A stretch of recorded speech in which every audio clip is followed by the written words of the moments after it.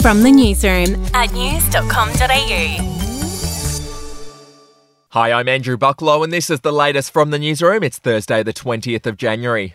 Well, more details have come to light about the murder of Charlize Mutton. The 9-year-old's body was found in a barrel near a lake in New South Wales and her stepfather, Justin Stein, has since been charged with murder. Now, police will allege in court that Stein drove for up to 5 hours with her body in the back of a boat while he tried to figure out where to dump her. They'll claim the barrel was too heavy for him to lift out of the boat, so instead he left it on the side of the lake where it was found on Tuesday. Stein made no application for bail and will appear in court again in mid-March. To the UK now, and Boris Johnson's leadership was dealt a major blow overnight. The Prime Minister is fighting to save his political career after it emerged that he had attended parties during COVID lockdowns in the UK. This morning, a former Cabinet Minister stood up in Parliament and told Mr Johnson to resign.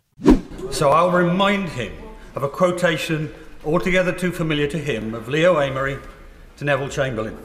You have sat there too long for all the good you have done. In the name of God, go.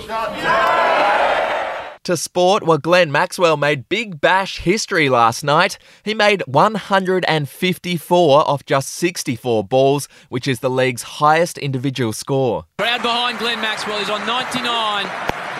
Works it round the corner. One of the great Big Bash hundreds from Glenn Maxwell. His second for the season of 41 deliveries. The second quickest of all time. And that man right there is a pure entertainer.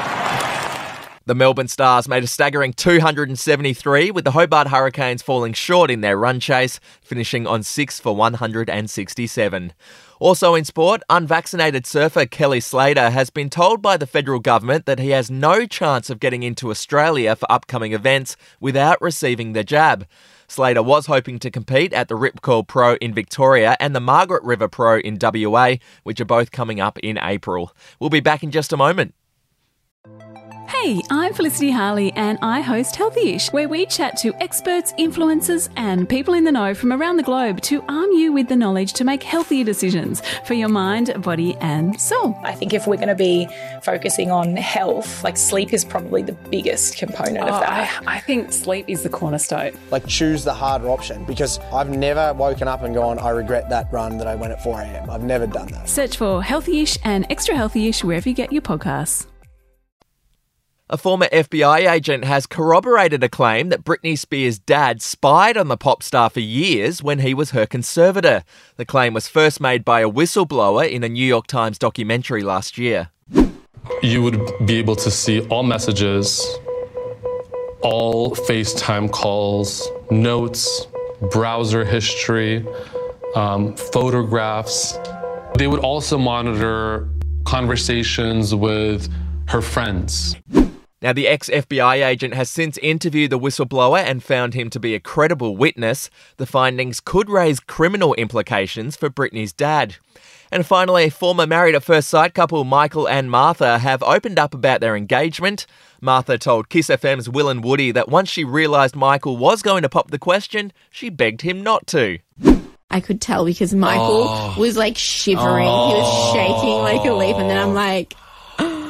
And then I just started saying, no, please don't do it. Don't do it. I look disgusting, please. I'm a dog. Don't do it. And then he's like, you don't know what I'm going to do. I'm like, I know, please just stop. Not now. Like, you this don't is look not good the enough. outfit. Really? And then we just did it anyways, obviously. Well, that's the latest from the newsroom. We'll be back with another update soon. Your update from news.com.au.